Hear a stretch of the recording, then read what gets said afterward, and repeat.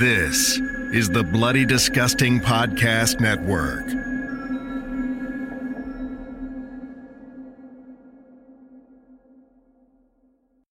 This podcast is made possible thanks to our patrons.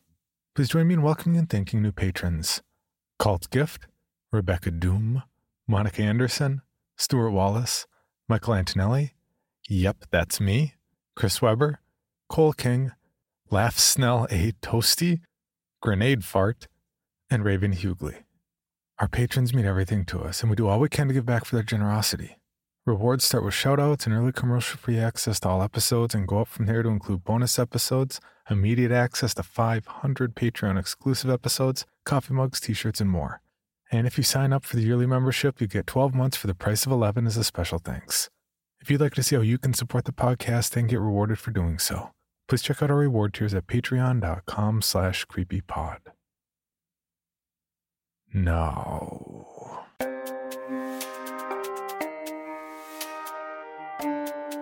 This is Creepy, a podcast dedicated to sharing the most famous, chilling, and disturbing creepypastas and urban legends in the world. Whether these stories truly happened or are simply fabrications is for you to decide. These stories may contain graphic depictions of violence and explicit language. Listener discretion is advised. Creepy presents The Milk Boy, written by Scott Donnelly and produced by Steve Blizin.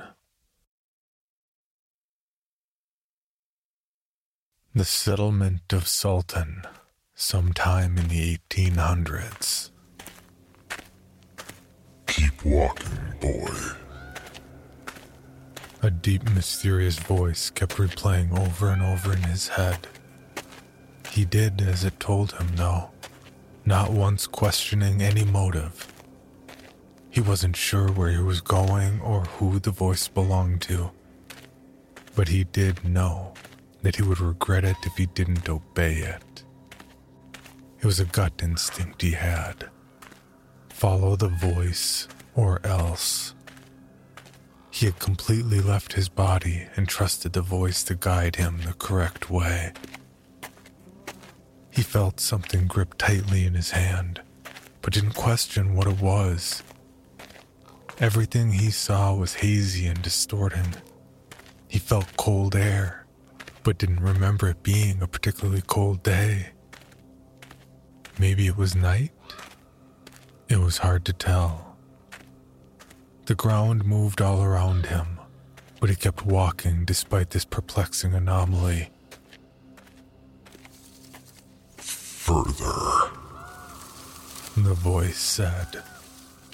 Things began to brush up against him, some of them scratching at his bare arms, some of them gently moving across his face. he's close. Another voice said. This voice was deep as well, but it didn't come from the same person. The boy assumed the voices were talking to one another. He didn't interrupt them or ask questions. He didn't even want to speak. There was no need. The ground became bumpy, like he was walking on an infinite number of thick ropes. He knew something was off now. The feel of the ground was all wrong. Where was he? And what was that odor? A sudden gust of wind wrapped the foul odor all around him like a thick blanket. He had never smelled anything like it before in his life. It reminded him of the slaughterhouse back at his family's farm. But older, more rotten. His hand began to hurt. Whatever he gripped in his palm was starting to tear into his skin. He found the strength and opened his clenched grip.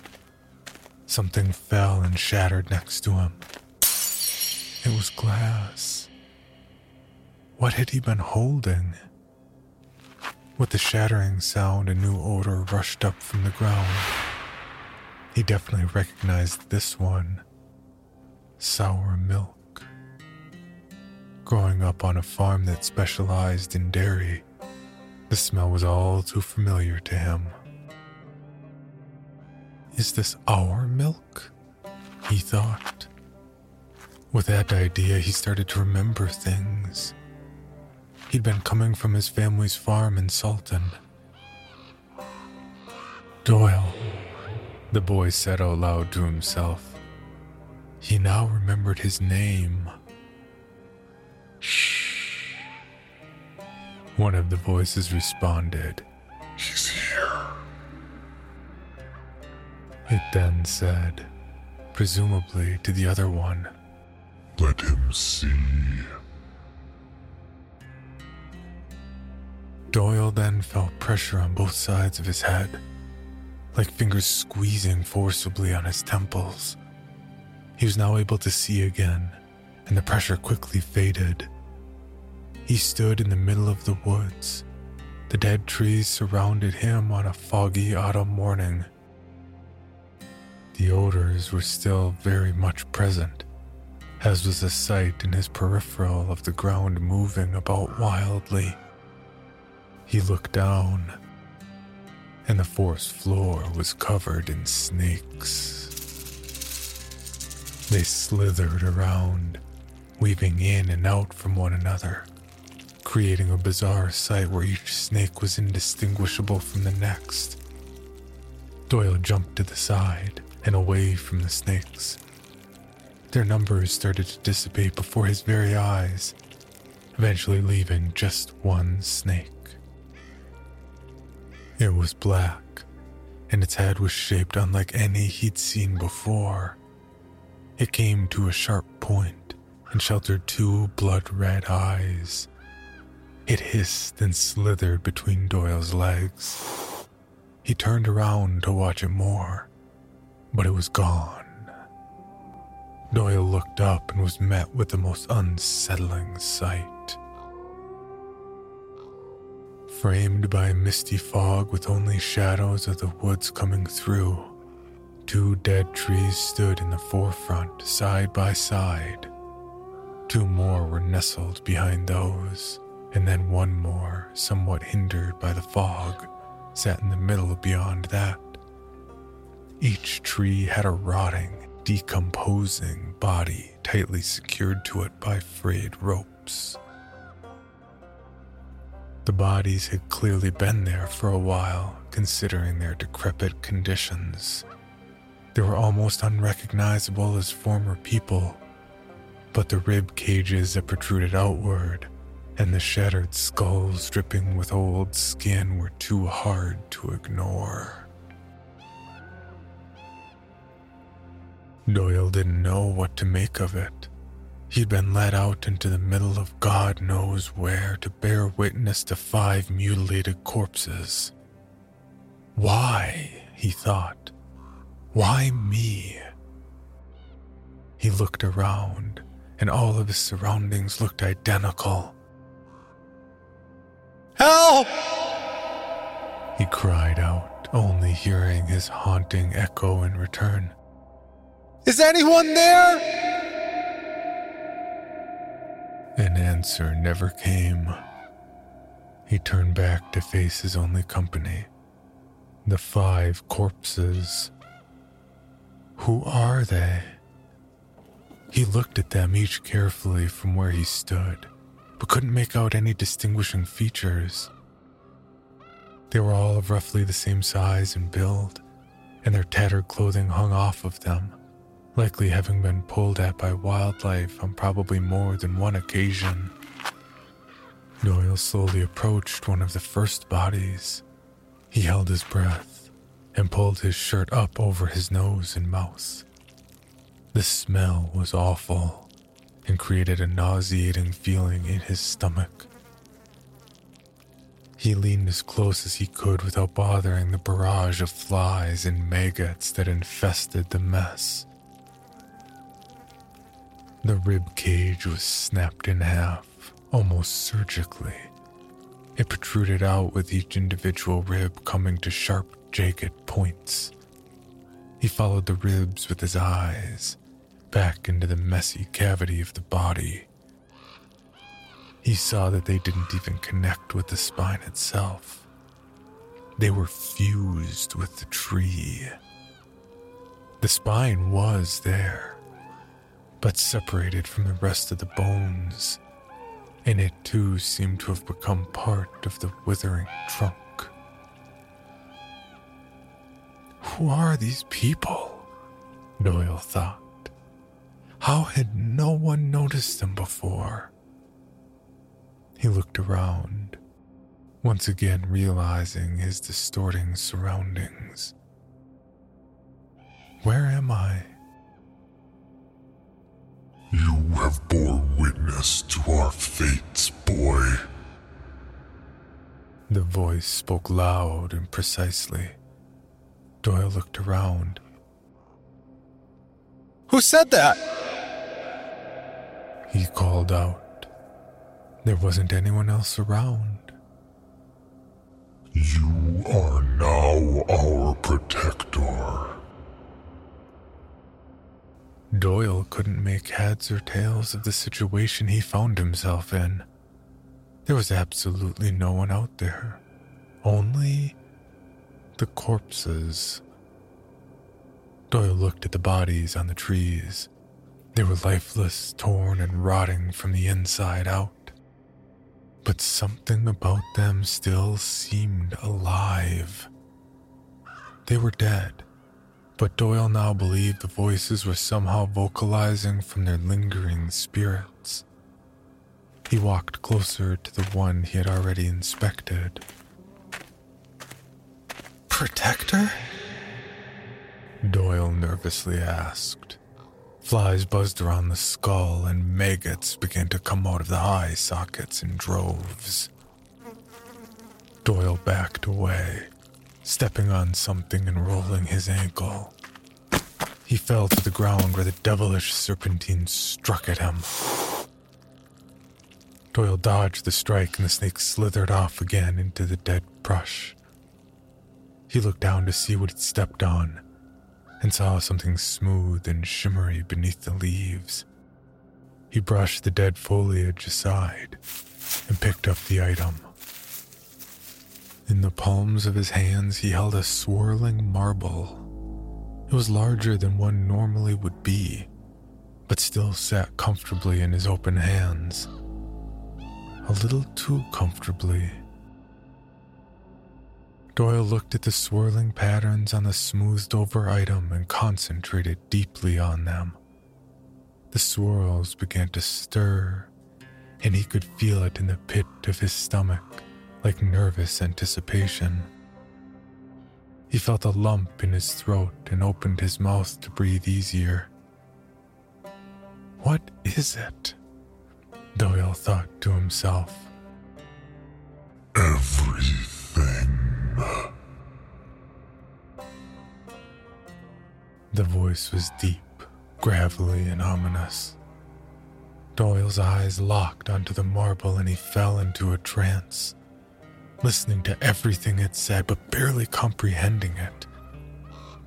There were 5 of them, 5 different voices coming from the marble, all speaking at the same time in languages Doyle didn't understand.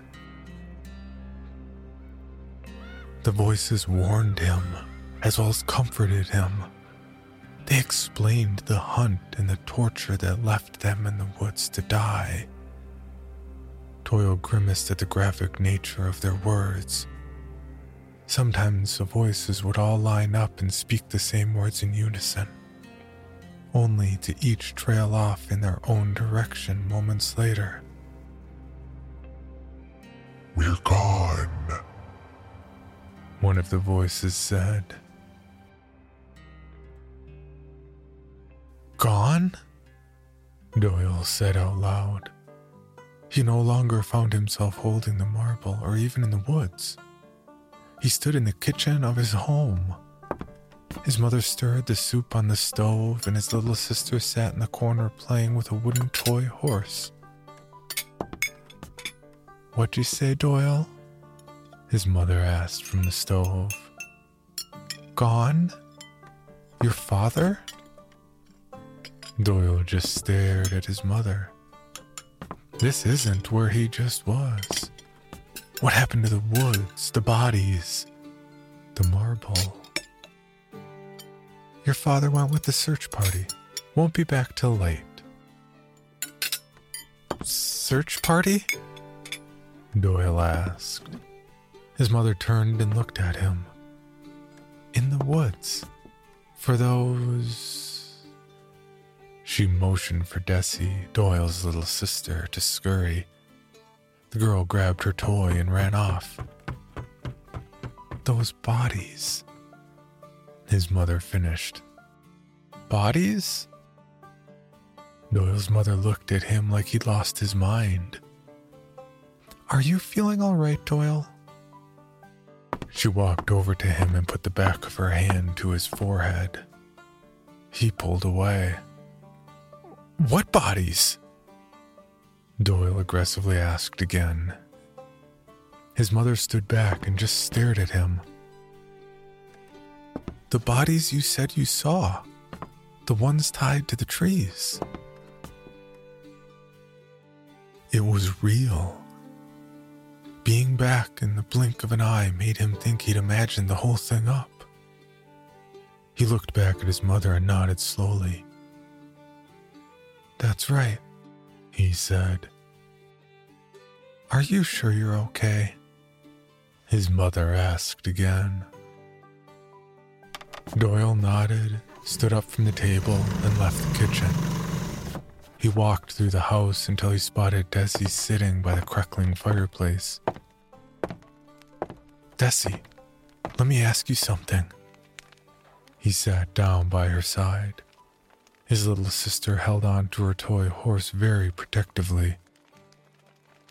"What's Daddy looking for out there in them woods?" Desi's expression never changed from a concerned frown. She appeared uncomfortable around her brother.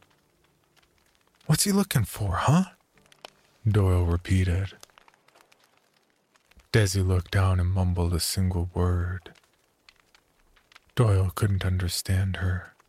He lifted her head with his fingers and asked again, "What's he looking for?" Desi stared into her brother's eyes with an emotionless gaze. "Those bodies." Doyle let go of his little sister's face and stood back up. He remembered the bodies. He remembered the awful odor that filled the dead woods. He remembered the voices and the hunting down of the 5 men. They were bad men, practicing lives of evil and honoring an infamous fallen angel. They were not accepted by the village. They were tortured and mocked by men, and gnawed on over the summer months by the rabid and feral wildlife. Doyle remembered the snake, the serpent with red eyes.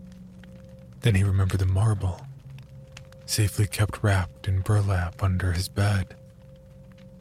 Doyle dashed for the stairs, leaving Desi sitting by the fireplace. He flung his door open and looked at his bed. He focused on it, and slowly crept up to it. He knelt down beside it and reached under his bed. Something wasn't right. The burlap was there, but it was open and laying flat on the ground, not wrapped around anything. He lifted the sheets that draped to the floor and looked under them. The marble was gone. You've lost it. One of the voices whispered. Doyle stood to his feet. The consequences will be dire. Another one said. A mess of other voices began to yell and scream all at once, and Doyle grabbed his head and shut his eyes. He grinded his teeth together as hard as he could until the screams came to an abrupt stop.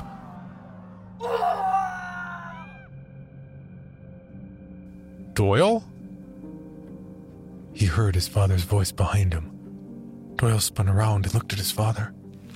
He stood there in the middle of the woods with a wool newsboy hat and a rifle over his shoulder.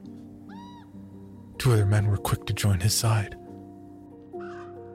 "That your boy, Claude?" one of the men said.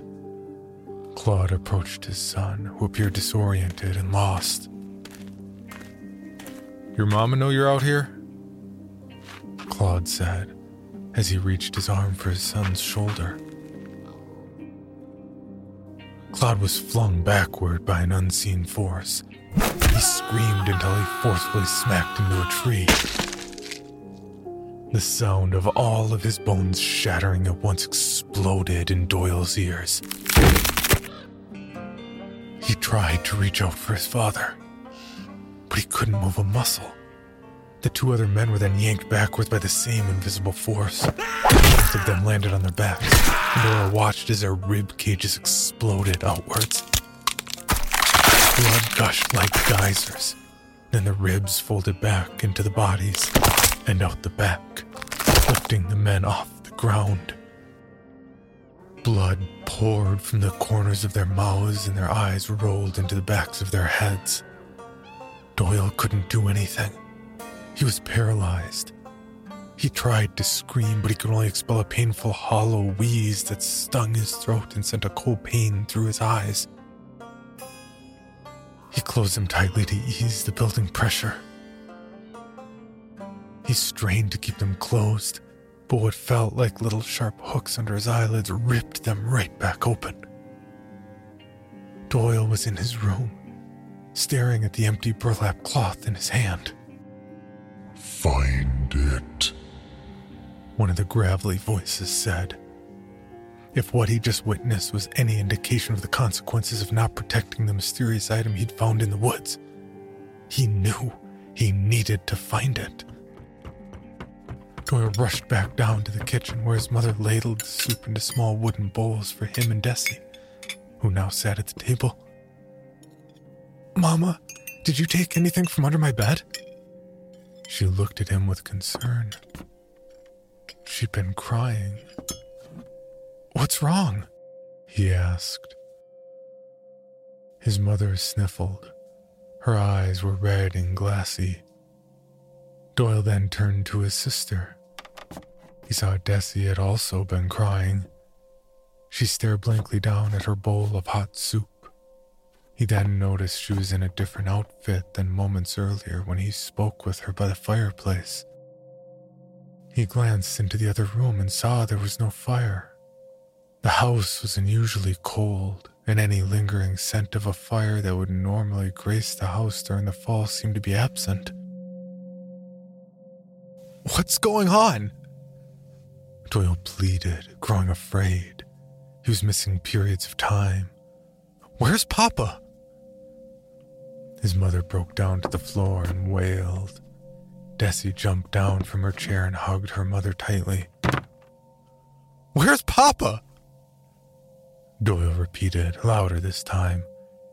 He ran out the door in the kitchen and stopped as soon as the brisk temperature outside smacked his face.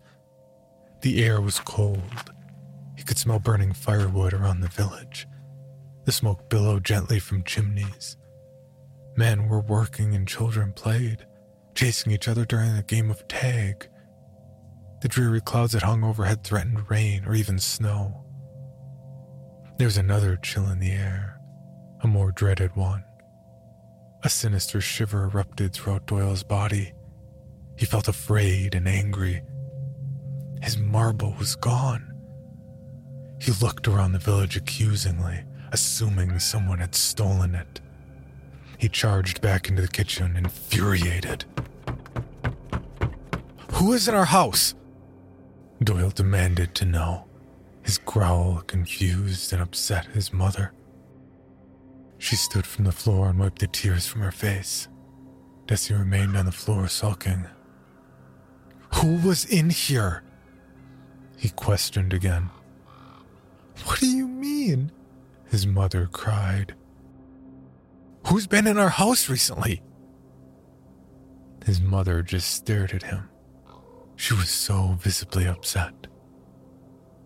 "Did we have a gathering for Father?" His mother continued to look on in disbelief. Desi looked to the floor and mumbled, "You weren't here for it." Doyle looked at his sister. "Look at me, Desi." She kept her eyes down. Look at me! He yelled in a deeper, grittier voice, one that was not his own. Desi looked up instantly. "What's that smell?" his mother said. Doyle looked at his mother and she repeated her question. Only her mouth didn't move. "What smell?" He heard another voice. It was his own. It was muffled and coming from the living room area. He turned around and faced the darkened doorway that led to the living room. He took a step towards it and entered the dimly lit living area. His mother stood by the closet. She had the door open, revealing 2 wooden crates filled with milk bottles. The air in the room was sour. Doyle walked in closer, surprised by the sight. He thought for sure he'd delivered those. He looked at each of the bottles. There were 8 to a crate, 16 undelivered milks to his neighbors and acquaintances in Salton. "I don't understand you, Doyle." His mother sounded emotionless, hollow, almost like she didn't know what she was saying, but was still saying it anyway. "You didn't come to your father's memorial gathering. The whole town was basically here to pay their respects, and you were nowhere to be found. And now this milk? That's 3 days worth of undelivered milk. People count on that milk." All Doyle heard and focused on was his mother's words of, "The whole town was basically here." Here. His home. Anyone could have taken that marble. It could have been anyone in town. Doyle didn't respond to his mother's frustration. A calming sensation overcame him, and he fell into a state that seemed to lift his soul from his body. He didn't care what his mother had to say. It didn't matter. He was the protector of the 5 souls he'd found in the woods. He needed to protect them. He needed to find them. Doyle lay in bed all night, wide awake and unable to sleep. His body fought off any fatigue he might have felt, and he trembled with a dark anticipation. He wasn't exactly sure what his body had sensed, or what it may have been anxious about, but he did know that by dusk of the coming day he would have what he needed. Door to door was the only way. The rooster from down the way screamed as the autumn sun broke the horizon and shot through the woods, landing its light on the rocks and dirt all over town. A wispy fog began to lift from the ground, although slowly in the cold temperatures, and cast an eerie ambiance through the streets. A quiet, unknown sense of dread was building, and the townsfolk were ignorant to it. They went about their morning as they normally would. Mothers ushered their kids to the schoolhouse. The working fathers suited up and set out for their jobs. The lone postman walked his horse to the station, and Doyle stood outside his front door. In each hand he held the wooden handles to the milk crates. 16 spoiled milks clinked against one another as he stepped away from the door and walked to his neighbor's house. He stopped and looked around, making sure no one was watching him. He set the crates down and pulled a bottle from one of them. He gently set the bottle on the porch step and knocked on the door as he had done 100 times before. Doyle had changed. He was emotionless and determined.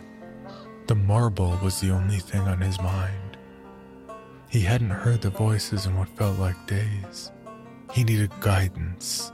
He was lost. He tried to communicate with the 5 souls, but when he opened his mouth to speak, he couldn't. His throat was dry, and the air that came from his lungs scraped his esophagus. It hurt like hell, and he let out a gutty wheeze instead. He then knocked on the door. It opened a moment later, and an old woman, Miss Mary Ellen, stood there. She looked at Doyle and then down at the milk.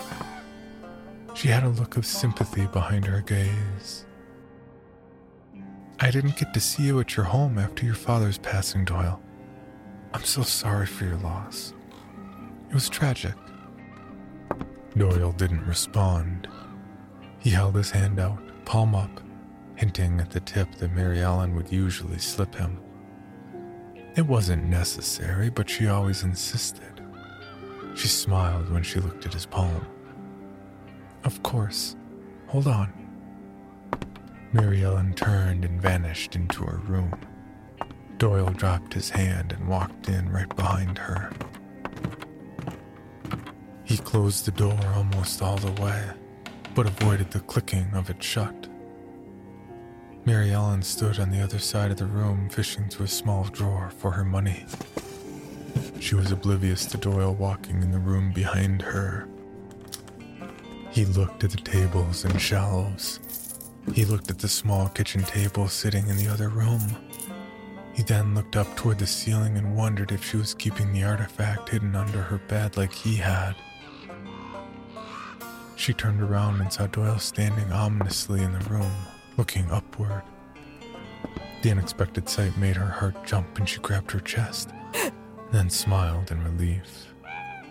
"I didn't know you were there, Doyle." Mary Ellen laughed off her scare and handed the money out to him. Doyle just stared at it. "Where's my marble?" he asked impassively. Mary Ellen was confused. "What do you mean?" "Don't play dumb with me," Doyle growled in a voice that wasn't his own. "It's missing. You were in my home." Mary Ellen began to tremble. This wasn't the little Doyle she knew from next door. This was someone else. Something else. "Oh, my..." she stuttered. "Doyle, I think you..."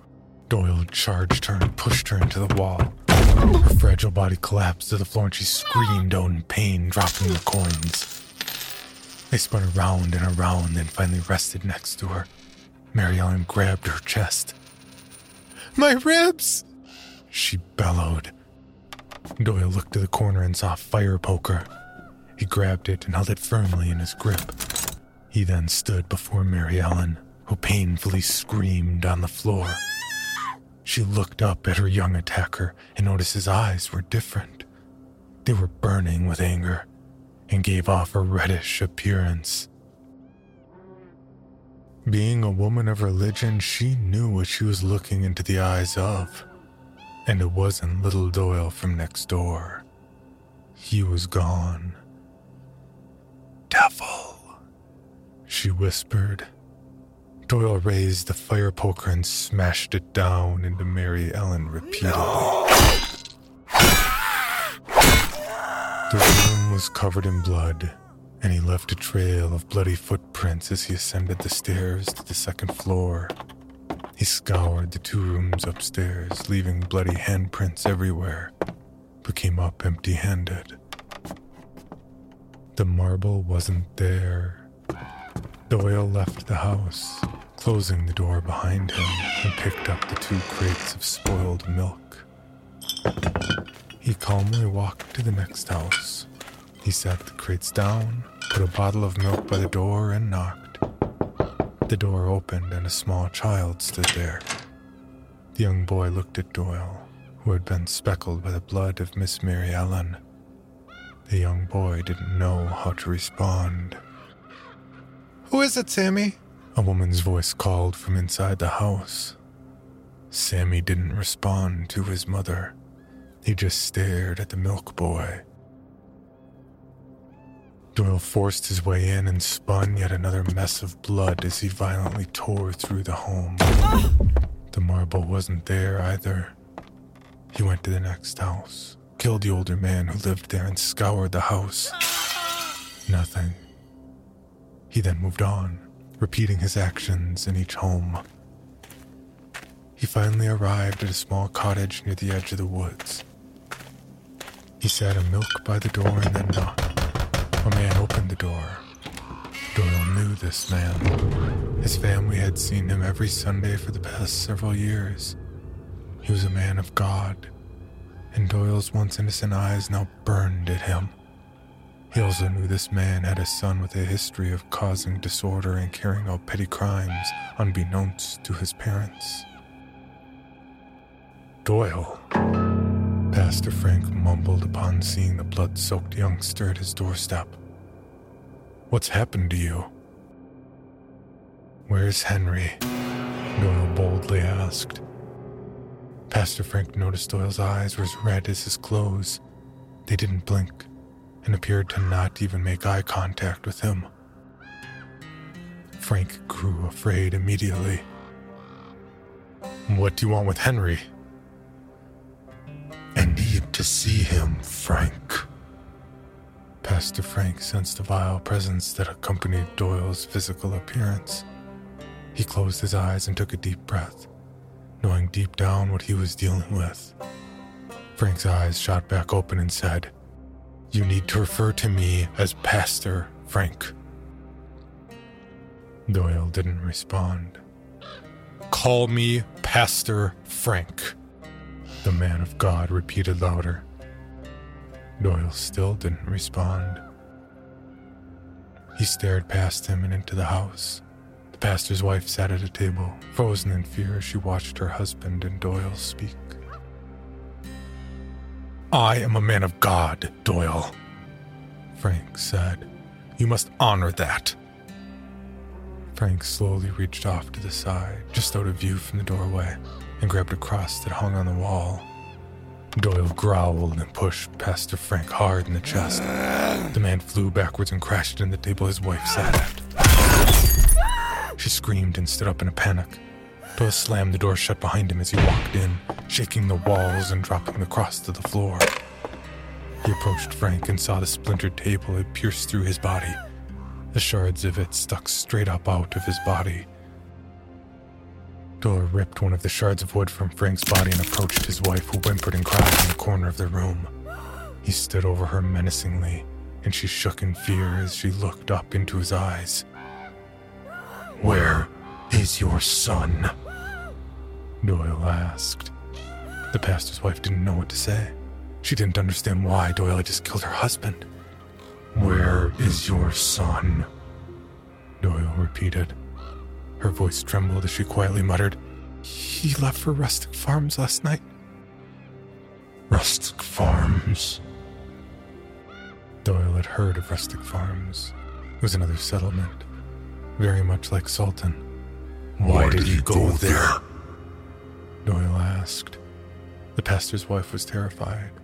She didn't know what Doyle's intentions were or why he was here, but she did notice something was off with him. This is not the same Doyle that she had seen every Sunday. Something had taken hold of him, and it wasn't of the natural world. The scriptures her family had studied for years warned of evil like this, like the kind hidden behind the red eyes Doyle now so comfortably possessed. "Come back, Doyle," she whispered. Doyle was not having any of it. He lifted the bloody shard and impaled the pastor's wife. The scream shook the house, but it did not rattle him. Doyle turned around and left the house, leaving the pastor's wife to bleed out and die. As he exited the home and walked across the street, her screams became faint and eventually stopped. Doyle stumbled across the dirt street, feeling lightheaded and seeing flashes of blood in the bodies that he had been surrounded by. He saw images of the 5 men tied to the tree in the woods and fresh blood pouring from them. He watched once again as his father violently died before him. He heard screams and a hollow wailing that terrified his soul. He felt the darkness follow him out of the pastor's home and loom overhead like a stalking storm. Doyle saw images of his mother and his little sister dead. He wouldn't hurt them. Those were just images in his mind. They weren't real. He looked around and found himself back home. The light outside gave the impression of dusk approaching. He had lost track of the entire day. He sat in the kitchen, and all he could smell was blood. It covered him from head to toe and covered the floor and walls of the kitchen.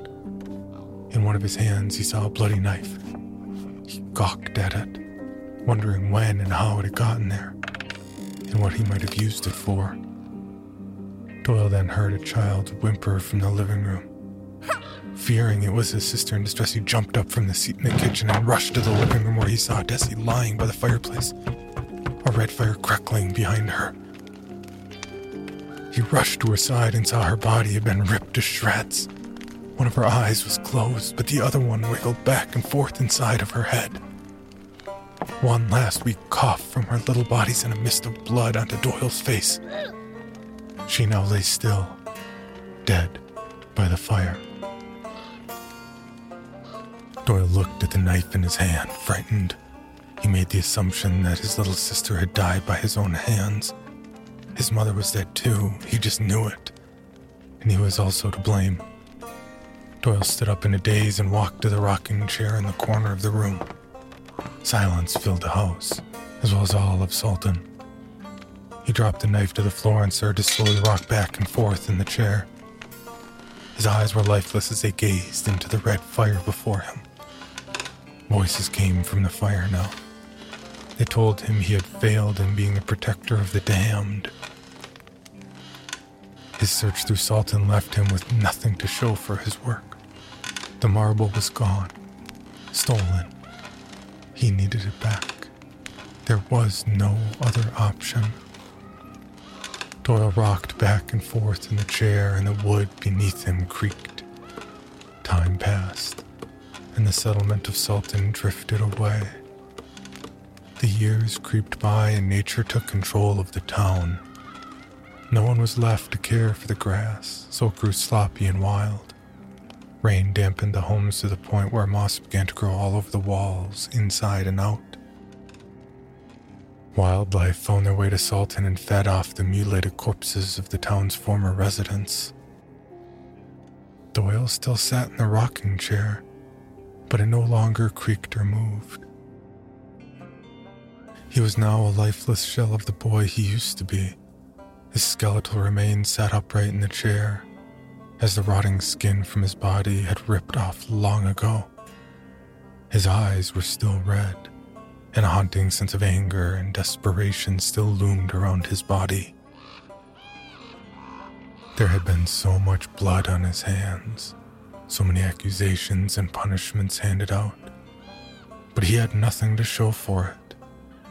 His spirit lingered in unrest. Finding the marble was the only thing that plagued his mind. In life, Doyle, Sultan's young and respected milk boy, could not prove himself to the damned that chose him. But in death, he had an eternity to do so.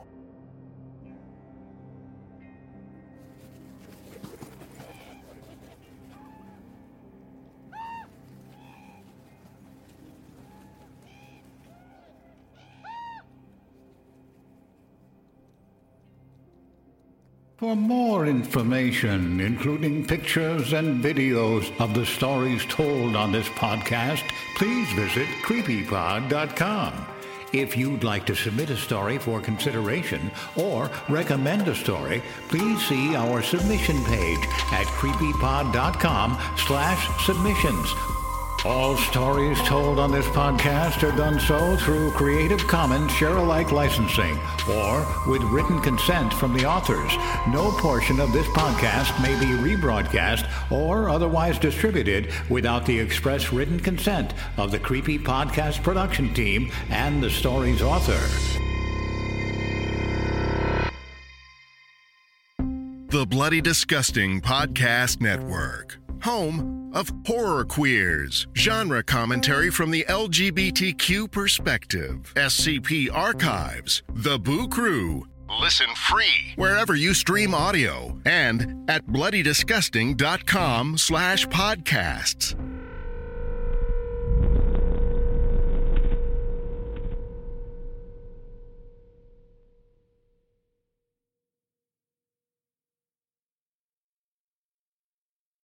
Item number SCP-5186. SCP-7160. SCP-7533. Object Class Euclid. Keter. Safe. Special Containment Procedures. Spreading across the hemisphere and kicking up vast amounts of ash and dust.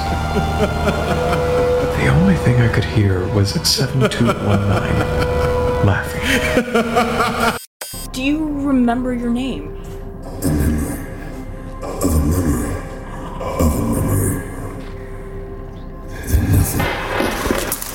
Heartland Counseling. Appointment update. I feel them again. Heartland Counseling. Appointment update. They're in my ears! Heartland Counseling. Appointment update. Nobody understands! SCP Archives is a weekly fiction podcast. Each episode, we dive into the strange, the unknown, and the... Find us on Apple Podcasts, Spotify, or at scparchives.com.